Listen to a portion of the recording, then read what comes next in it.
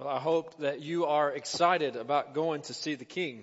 If you know the King of all kings, then you ought to be. If you are one of His children, then you ought to be looking forward and longing for the day.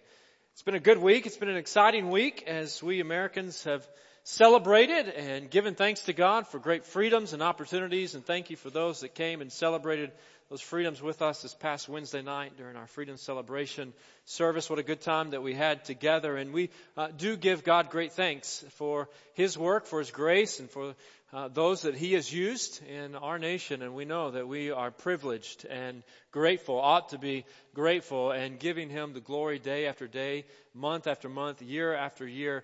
And we also know that as followers of Jesus, the best is yet to come.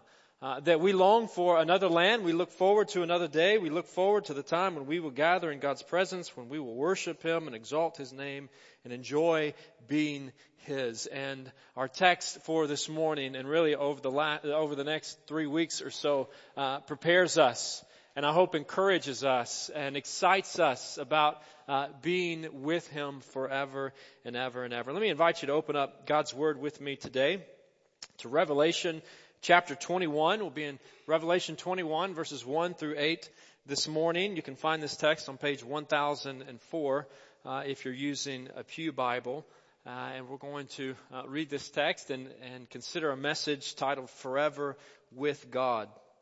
But before we read our text, let me point out that in 1973, Bob Dylan recorded one of his hit songs titled Forever Young, as a tribute and a prayer for his oldest son, Jesse, who was just a boy at the time, expressing his desire for his son, for his boy to remain strong and vibrant and happy all the days of his life. He's saying, may God bless and keep you always. May your wishes all come true. May you always do for others and let others do for you. May you build a ladder to the stars and climb on every rung. May you stay forever young. Forever young, forever young. May you stay forever young. You know, the moment that we're born, we begin to age. In the early years, it's growth. But as we all know, it soon becomes aches and pains. Countless dollars are, you tell me you're laughing like, what do you know about aches and pains? Point taken, but there are folks in this room younger than I am. But countless dollars are spent every year trying to slow down this aging process. But if we're honest, we know that eventually discomfort and decay and even death will come. And according to the Scriptures, according to God's Word, this is not just true of people. The whole world is in chaos. Creation has been disrupted by sin, but God has other plans. He has better plans. He has corrective plans for His people. Jesus once said, the thief comes only to steal and to kill and to destroy. I have come that they may have life and have it to the full. You see, life and life to the full is what Jesus came to provide. A promise for His people that we begin to experience here on this earth, but the fullness of which we will not enjoy until He returns. Paul said it this way in 1 Corinthians chapter 2, verse 9. He says, what no eye has seen, what no ear has heard, and what no human mind has conceived, the things God has prepared for those who love Him. And so our text for today begins to provide a picture, a portrait, an image of what Jesus and Paul meant by these truths. And so we look at it together with, I hope, great anticipation. Would you join me standing for the reading of God's Word this morning from Revelation chapter 21, verses 1 and following. John writes, he continues, he says, then I saw a new heaven and a new earth. For the first heaven and the first earth had passed away, and there was no longer any sea. I saw the holy city, the new Jerusalem, coming down out of heaven from God, prepared as a bride beautifully dressed for her husband. And I heard a loud voice from the throne saying, look, God's dwelling place is now among the people, and He will dwell with them. They will be His people, and God Himself will be with them and be their God. He will wipe every tear from their eyes. There will be no more death or mourning or crying or pain, for the old order of things has passed away. He who was seated on the throne said, I am making everything new. Then he said, write this down, for these words are trustworthy and true. He said to me, it is done. I am the Alpha and the Omega, the beginning and the end. To the thirsty I will give water without cost from the spring of the water of life. Those who are victorious will inherit all this, and I will be their God, and they will be my children. But the cowardly, the unbelieving, the vile, the murderers, the sexually immoral, those who practice magic arts, the idolaters, and all liars, they will be consigned to the fiery lake of burning sulfur. This is the second death. Would you bow with me as we seek the Lord? Father, this morning we do bow before you. We recognize that we are here today for you. Lord, we need to hear from you, and we thank you for your word. We express our faith in you and our trust in your word. Even so, Lord, we acknowledge that we need you. We need your Spirit to guide us, to clarify, to instruct, to encourage, to rebuke us, to challenge us. Lord, that we might be thoroughly equipped to serve you. It's in the name of Jesus we pray. Amen. You may be seated. Well, if you've been with us recently at all, then you likely know that we've been journeying through the book of Revelation. We've been walking through this final book in God's Word. And in our journey through Revelation, we have finally moved beyond plagues and judgments and battles and into two of the most beautiful chapters in all of God's Word. The dragon, or Satan, who has been one of the key characters in John's Revelation, is not mentioned here. There's no mention of the devil here. You see, you won't find him in this part of God's story. He is not there, for he will be imprisoned in the lake of fire for all eternity. Church, the devil and all his pawns will be confined to a real, horrendous, and deserved hell forever and ever, but we will enter a new heaven and a new earth. We will enter a new heaven and a new earth. And I use we this morning to depict what is to come for all those who put their faith in Jesus Christ.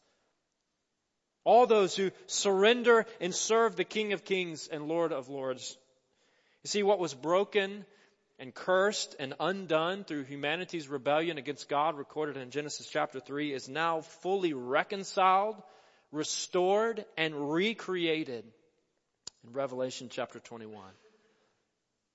Now, there's a good bit of speculation among believers about what heaven is going to be like. We probably all have some sort of mental image of what heaven is going to be like. We want to know what it's going to be like. But if your idea of heaven doesn't include a physical, bodily presence and enjoyment of God's creation, then I think you are shortchanging paradise. In other words, heaven isn't simply going to be a place where Christian souls sort of float around on the clouds and listen to music. There's going to be a new earth that at least to some degree reflects this earth. Now, scholars debate whether or not the scriptures teach that the present earth will be totally destroyed and then recreated, or whether it will simply be renewed and restored to its pre-fall condition. Different texts tend to emphasize one or the other. Romans 8 seems to imply renewal. Paul writes in Romans chapter 8, verses 20 and 21, "For the creation was subjected to frustration, not by its own choice, but by the will of the one who subjected it, in hope that the creation itself will be liberated from its bondage to decay and brought into the freedom and glory of the children of God." But Peter in 2 Peter seems to portray total destruction before recreation. 2 Peter chapter 3, verse 10, a text we read last week. Peter writes, "But the day of the Lord will come like a thief." He says, "The heavens will disappear with a roar, the elements will be destroyed by fire, and the earth and everything done in it will be laid bare." So perhaps then it's a combination of the two. Perhaps it's a combination of renewal through destruction. But either way, I think the Bible is clear that the new heaven and the new earth will be physical and include breathtaking scenes and life-giving components that God has designed for our good and our enjoyment, not only in this life, but also in the next. Now let's be honest as we wrestle with our text this morning. Some of us, at least initially, are maybe a little bit disappointed by what we read at the end of verse 1. There was no longer any sea. Some of us like to fish. Some of us like to water ski and boat and tube. Some of us like to look out upon the ocean waves crashing upon the sandy beach. So what does John mean when he says there's no longer any sea? Well, in John's day, the sea stood for chaos and turmoil, danger, demons. It was the home of sudden storms and sea monsters. It was the realm of one of the beasts that he introduces us to back in chapter 13. Representing secular authorities or the Antichrist who opposes Jesus and his kingdom. So I don't think John is saying that there won't be any water in heaven. In fact, chapter 22 describes a life-giving river that flows from the throne of God. I think he's saying that all the danger that his original audience associated with the sea would be absolutely eliminated in the new heaven and the new earth. And so heaven is a real place. And according to the text, it's inhabited by real people. Verse 2, he says, I saw the holy city, the new Jerusalem, coming down out of heaven from God, prepared as a bride, beautifully dressed for her husband. A real place with real people. And here those people are described by two images, God's city and Christ's bride. The holy city is the bride of Christ. Verses 9 and 10 clarify this. We'll get to that next week. But images that suggest glorious and unhindered community in heaven. I'm convinced that our very best relationships and friendships here on this earth only begin to get at the level of connection and communication and friendship that we will all experience with other believers in heaven. Communion with other servants of the Most High God. But not just communion with one another. More significant than that, we will commune with God. We will commune with God Himself. A perfect relationship with the eternal and almighty Maker of heaven and earth. Verse 3, a voice from the throne says, look, God's dwelling place is now among the people. And He will dwell with them. They will be His people, and God Himself will be with them and be their God. This is the central gift of heaven. We will be forever with God. We will enjoy unhindered and unlimited access to the High King, the Lord of all lords, the Creator of all life, the Lion of the tribe of Judah, and the Lamb that was slain for us. We will be with Him, and we will know Him like we've never, ever known Him before. Has God ever felt distant from you? Even as a believer? Perhaps even as a believer who cultivates an ongoing relationship and walk with the Lord, at times God seems to feel distant. Perhaps even in the midst of praying and reading His Word and worshiping, something sometimes still stands in the way. That you know that He loves you, but you don't always feel His nearness. Friends, that feeling will soon fade away. Never ever to return. For in heaven we will commune with Him day by day by day by day for forever. We will see Him face to face, for our sin will no longer stand in the way. As believers, we know this spiritual truth to some degree now. We know it in part now. For the blood of Christ, the Lamb that was slain for us, allows us to approach God knowing that He forgives and He loves and He welcomes us. The author of Hebrews states it this way in Hebrews chapter 10. He says, since we have confidence to enter the most holy place, that is the innermost part of the tabernacle and then the temple, and then really representing the presence of God, the fullness of God's presence. Since we have confidence to enter into the presence of God by the blood of Jesus, verse 22, let us draw near to God. Let's approach Him with a sincere heart and with a full assurance that faith brings. In other words, since we can come before Him through the blood of Jesus, let's do so, and let's do so often. Friends, Christians know communion with God here and now. We are already a part of Christ's people and His kingdom, but we are not yet experiencing the fullness of His presence and His kingdom because we remain in a fallen world filled with human sin. But in heaven, we will no longer experience sin or its effects. We will no longer experience sin or its effects. John writes in verse 4, he says, He, meaning God, will wipe every tear from their eyes. There will be no more death or mourning or crying or pain, for the old order of things has passed away. Have you ever wiped away someone's tears? I dare say that probably every spouse, every parent, every teacher, every grandparent has done that. The Bible says that in heaven God will wipe away our tears. I saw a few tears of joy yesterday at a wedding celebration of Madeline Edwards and Joe Ferris, but that's not what the Scriptures are describing here. See, most often tears represent sadness and sorrow and pain. And so the removal of tears implies joy and comfort in life. Isaiah described it this way in Isaiah chapter 35, verse 10. It says, God's people will enter Zion with singing. Everlasting joy will crown their heads. Gladness and joy will overtake them, and sorrow and sighing will flee away. Never, ever again will we cry over the news of cancer. No Parkinson's. No Alzheimer's or dementia. No doctor's appointments or therapy sessions. Depression will forever give way to celebration. No hospitals or surgery or rehab. Funeral homes will be put out of business. Cemeteries will be empty. No more awkward conversations in the visitation line wondering, what am I going to say? No more eulogies. No more prayers for healing. They will be unnecessary. Can you imagine?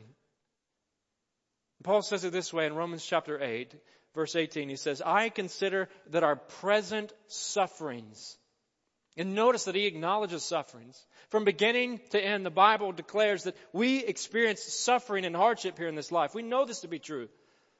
To say that we don't would be foolish and nearsighted. Suffering is found, even for God's people of faith here in this life. He says, I consider, though, that our present sufferings are not worth comparing with the glory that will be revealed in us. Church, we will enter a new heaven and a new earth. We will commune with God Almighty. We will no longer experience sin and its effects, and we will rest in God's sure promises. We will rest in His sure promises. I was talking with a friend just the other day about the weather forecast, and we were outside preparing to play some tennis, and we had been watching the hourly forecast, and we took note of the fact that the hourly forecast seemed to change even up to the last minute, predicting what was coming ahead. And he made a comment that he noticed that his weather app was offering 96-hour hourly forecast for a small subscription fee. And so he thought, you can't get the first 48 hours right. Why in the world would I spend more money for it to be wrong? It's a good point. There are some things in this life that we just can't know for sure. Even the experts in some fields can only predict with limited accuracy and certainty, but there is one whose forecast is always right. Every single time. Verse 5, he who was seated on the throne said, I am making everything new. And then he said, don't miss this, he said, write this down. For these words are trustworthy and true. In other words, God says, John, you can be sure of this.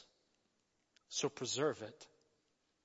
Preserve this message. Preserve it for generations to come. Write it down, for Meadowbrook Baptist Church will need to hear this truth on July the 7th, 2019. How do we know the portrait of heaven is accurate? Because God said it is done. And if you study Scripture very long, then you know that sometimes the human authors of God's Word, declare future realities as if they're present realities. Speak of future events as if they're already taking place. Because if God is promising something, then it is as good as done. Friends, He is the Alpha and the Omega. First and last letter of the Greek alphabet. But He's more than a letter. He's saying that He is the one who stands outside of time, the one for whom there was never a time when He was not. He is the beginning of all things. Every living person or thing finds its origin in Him, and He is the end of all things, meaning in the end all will face Him. Either forever enjoying Him because of Jesus our Savior, or forever separated from Him as a result of our sin. And once again, the message of God's Word is consistent. Paul affirms the same truth, the same realities of what John is writing here, writing about the centrality of the resurrection. The centrality of Jesus' resurrection from the dead in the first century, but also ours that rests upon His and upon His return, stating with confidence, 1 Corinthians chapter 15, verse 52, for the trumpet will sound. He says the dead will be raised imperishable and we will be changed. For the perishable must clothe itself with the imperishable and the mortal with immortality. When the perishable has been clothed with the imperishable and the mortal with immortality, then the saying that is written will come true. Death has been swallowed up in victory. Where, O death, is your victory? Where, O death, is your sting? The sting of death is sin, and the power of sin is the law. But thanks be to God, He gives us the victory through our Lord Jesus Christ. And reflecting on those truths, Paul then says to the church, he says, therefore, my dear brothers and sisters, stand firm. Let nothing move you. Always give yourselves fully to the work of the Lord, because you know that your labor in the Lord is not in vain. Stand firm. Let nothing move you.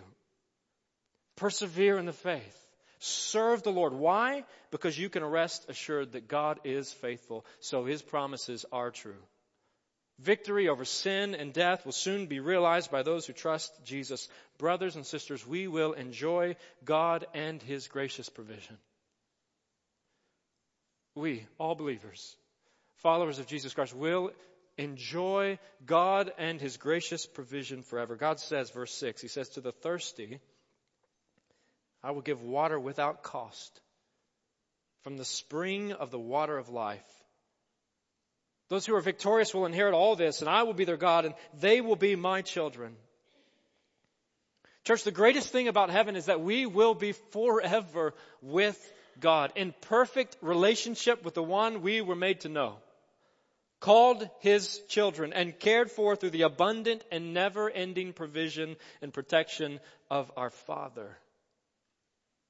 And His character is such that those who know Him want more of Him. If you truly know Him in a personal way, you want more of Him, because He is patient and He's kind. He is sovereign and powerful, gracious and good. He is transcendent and yet He's immanent. He is lofty, yet He's near the lowly. He is the Lord of armies, yet He is the God who saves. As the deer pants for streams of water, so my soul pants for you, my God. My soul thirsts for God, for the living God. When can I go and meet with God? You see, those who know His character want to be with Him, and until then He invites all who do not know His character to taste and to see that He is good, that He satisfies, that He offers us all that we need. Jesus said, but whoever drinks the water I give them will never thirst. Indeed, the water I give them will become in them a spring of water welling up to eternal life. Spiritual satisfaction and provision and sustenance from the Savior that will last forever and ever and ever. That will be all that we need. But verse 8 reminds us, warns us, reminds us that not all will enjoy God and His gracious provision. God says those who are victorious will inherit all this. Those who are victorious, or those who overcome. Recall Christ's words to the 7 churches recorded in chapters 2 and 3, calling His people to remain faithful, to witness and to persevere to the very end. Another warning here against loving and clinging to anything in this life more than we love and cling to Jesus. A caution about thirsting after sin more than we thirst after Jesus. Friends, God gives new and eternal life to those who thirst for Him. New and eternal life to all those who thirst for Him. I will give living water without cost. Without cost, a reminder that salvation could never be earned, that it is only by God's grace, that He is a God who provides for us what we can never do on our own, that He is the one that rescues and redeems us. And yet it is a grace, it is a love that once received compels us, causes us to want more of Him, to long for Him, to desire to know and to live for Him. No, He lived centuries before the coming of Christ. King David knew what it was like to be thirsty. He knew what it was like to be in a desert, being chased by his enemies, physically parched. But he also knew what it was like to wonder why God was not intervening. Why God was not seemingly doing something about his present circumstances, spiritually discouraged. David knew God. And he wanted to be satisfied again by the nearness of God. Psalm 63, he says, "You, God, are my God. Earnestly I seek you. I thirst for you. My whole being longs for you in a dry and parched land where there is no water." He says, "I have seen you in the sanctuary and beheld your power and your glory. Because your love is better than life, my lips will glorify you." He thirsted after God. Friend, do you thirst for God? Do you thirst for God? Do you want to know Him? And to be forever with Him? Do you want to be His and enjoy the provision of His presence? The truth is that you will never, ever be satisfied apart from knowing Him. You will search and you will search and you will search until you submit to Him. And perhaps you are longing today for purpose and significance. Maybe you're longing for satisfaction and knowledge of the truth. The one who is the way and the truth and the life offers Himself to you today. Your Maker, your Sustainer, and your Savior invites you to take the free gift of true life today. The living water. In fact, Revelation closes, John closes in chapter 22, verse 17, saying, "The Spirit and the bride," that is God's people, say, "Come." And let the one who hears say, "Come." Let the one who is thirsty come. And let the one who wishes take the free gift of the water of life. Friend, have you received the free gift? Thirst after God. Thirst after Him and be satisfied now and forever and ever. Forever with God, our Father. Friend, do you call Him Father? Do you call this one, this King of Kings and Lord of Lords, this almighty Maker of heaven and earth, the one who is holy and set apart and lofty and incomparable, the one who is unmatched? Is He your Father? Do you call Him Father? If you're a follower of Jesus, if you've repented and trusted in Christ for salvation, then you are right with God. You are forgiven. You're cleansed. You're washed. God no longer holds your sin against you. He looks at you and He sees the righteousness of His one and only Son, Jesus Christ. And He delights in you and He longs for you. He desires for you to approach Him as your Father. So believer, commune with Him. Walk with Him. Talk with Him. Speak to Him. Delight in Him. And long to be with Him. But maybe you don't know Him as your Father. Maybe you've not turned to Jesus Christ. God is offering salvation, the free gift. Living water without cost. The gift of eternal life. Receive His gift. Repent and believe. Experience salvation and forgiveness of sins, abundant life here and now as Jesus came to offer an eternal life with Him forever. Repent and turn. Trust in Jesus. Receive and enjoy being one of His now and forever. Would you bow with me? Father, gracious Father, good and loving Father, Lord, we thank You for Your mercy. We thank You for Your provision. Father, we thank You for Your patience with us.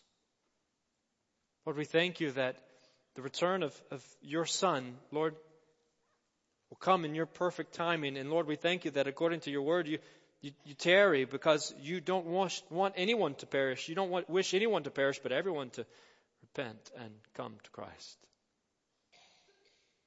Father, I pray for us this morning, those that are gathered in this room, Lord, I pray that we would commune with You. I pray that we would be a people who delight in You.